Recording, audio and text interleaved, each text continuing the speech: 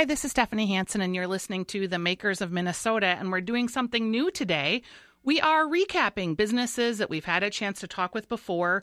We are just past our 100th episode, and we want to circle back on some of the folks that we talked to very early on. One of those people is Ryan Furness. Hi, Ryan. How you doing? Hello, I'm doing well. Thank you. Ryan is with nearestyou.com. And Ryan, you were like one of my first, in the first 10 podcasts that I did. So it's been almost a year and a half since I talked with you. You are a brand locator. So you help people find unique brands that might be in a local marketplace and create directional activity for them. And I know that your business has changed so much. So get us caught up. Yeah, thanks so much for having me back. It has been a whirlwind of time, both for you guys, as I can see, as I listen to all the great podcasts that come out. And thank you. And it was a great. We actually had some business development from that. It was wonderful. Oh, I'm so glad. The local makers and add them to our service. And so, yeah, we haven't pivoted as much as we've just grown and understood what we're trying to do and how we're trying to help both local and regional and other brands in the food and beverage space. And that's really been now our core focus for the last about a year, where we decided, this is where it's at, especially beverages, but also food. But I would say beverages has really become a main focus for our small team of 4 people. And so we've really started to hone in on cideries. Yeah, you've grown. You've got 4 employees? We do part-time. Excellent. And then also a partner, so. All right. So what was it about the beverage category that seemed like a better fit for you than so much of the makers? I think a lot of times it's about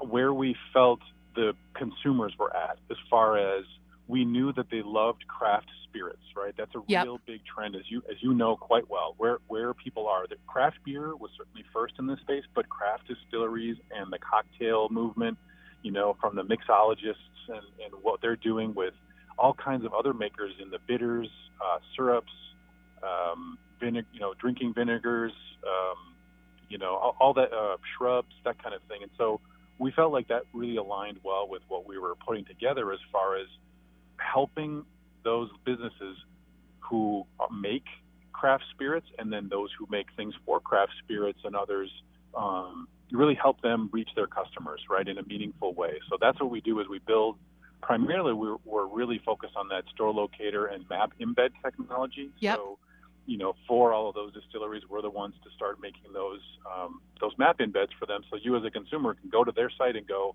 all right, I love this spirits brand. I want to find where it is near me. I just tried it. I was at a Taste of Minnesota event. I love their cocktail. I love their gin. It was really, lavender forward or whatever. Yep. And where can I get their stuff? And so that's where we felt we needed to put our energies. And so now we're reaching out again to a lot of these, not just local anymore. We're actually working with craft brands of all sorts in about, we just added 3 states, so I think we're up to about 15 states now. That is so cool. So let's say I make a shrub, and how much does something like this cost for one of these local makers? Really, for us right now, nearestyou.com is an aggregated website where we also list all the store locators of the companies that we work with. So in addition to doing their mapping technology on their website, we use that same information and put it on our site so that consumers can find and discover, like you said, that new brands and new companies near wherever they might be. So that's really, there's no charge for nearestyou.com. We don't charge for having a listing on there. What we do charge for is managing and creating that web map experience on their websites. And it starts at just $10. Okay, so $10 a month, and it's like a plug-in, it sounds like, that you can... That's exactly it. Oh, that's awesome, because you're going to be much more on top of being able to update where all these locations are by reminding these vendors, like, hey, do you have any new locations? Because they get so busy making their products. That's just it, Stephanie. I mean, that was a big piece we were in. Part of our learning process was we didn't want to just give them something off the shelf and say, okay, here's another map thing you can throw up on your website, and you have to manage it.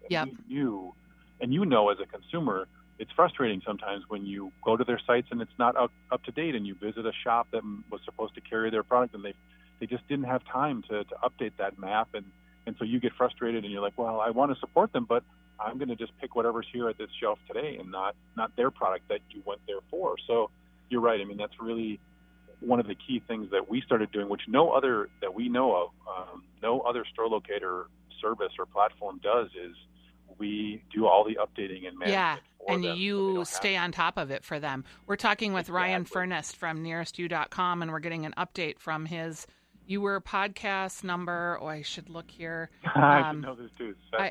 I had it pulled up. You Were podcast number 8.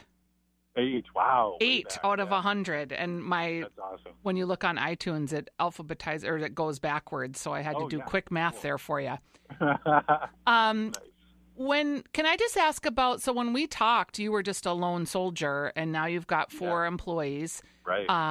Part-time, but still employees. At what point did you decide, like, wow, I just can't keep bootstrapping this? And what did that decision look like for you?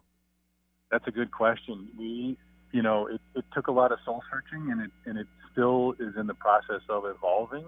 But I think at some point you realize you can't do everything, first of all, and you can't be an expert in everything. And so that's why we have a nice little core team.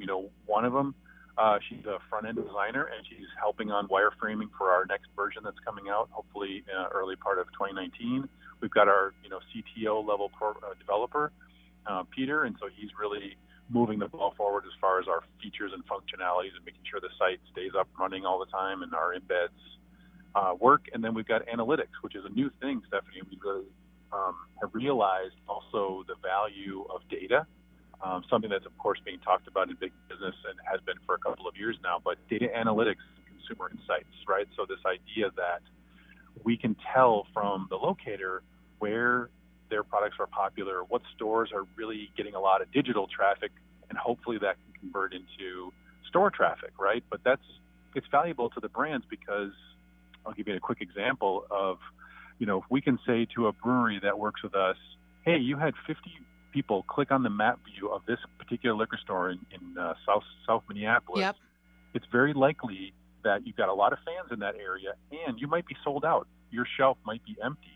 That's huge, because if they didn't know that in their distribution rep or they're self-distributed and they didn't know that it was empty because the retailer didn't call them and say, hey, we need more product, it's sat empty for a week. Or worse, they went and sold the neighbor's products, right? Right. And they just said, well, here's another product you could try instead because this one seems to be out. Well, we just, we're able to tell brands that and say, wow, now you know this information. You should go put product back on the shelf and make more sales. So we actually keep them from losing money, which is really fun for us now. Now we're getting into the thick of it, right? Yeah, really helping someone develop their business. They may be able to schedule sampling events at that store or get more involved with them. That's exactly it.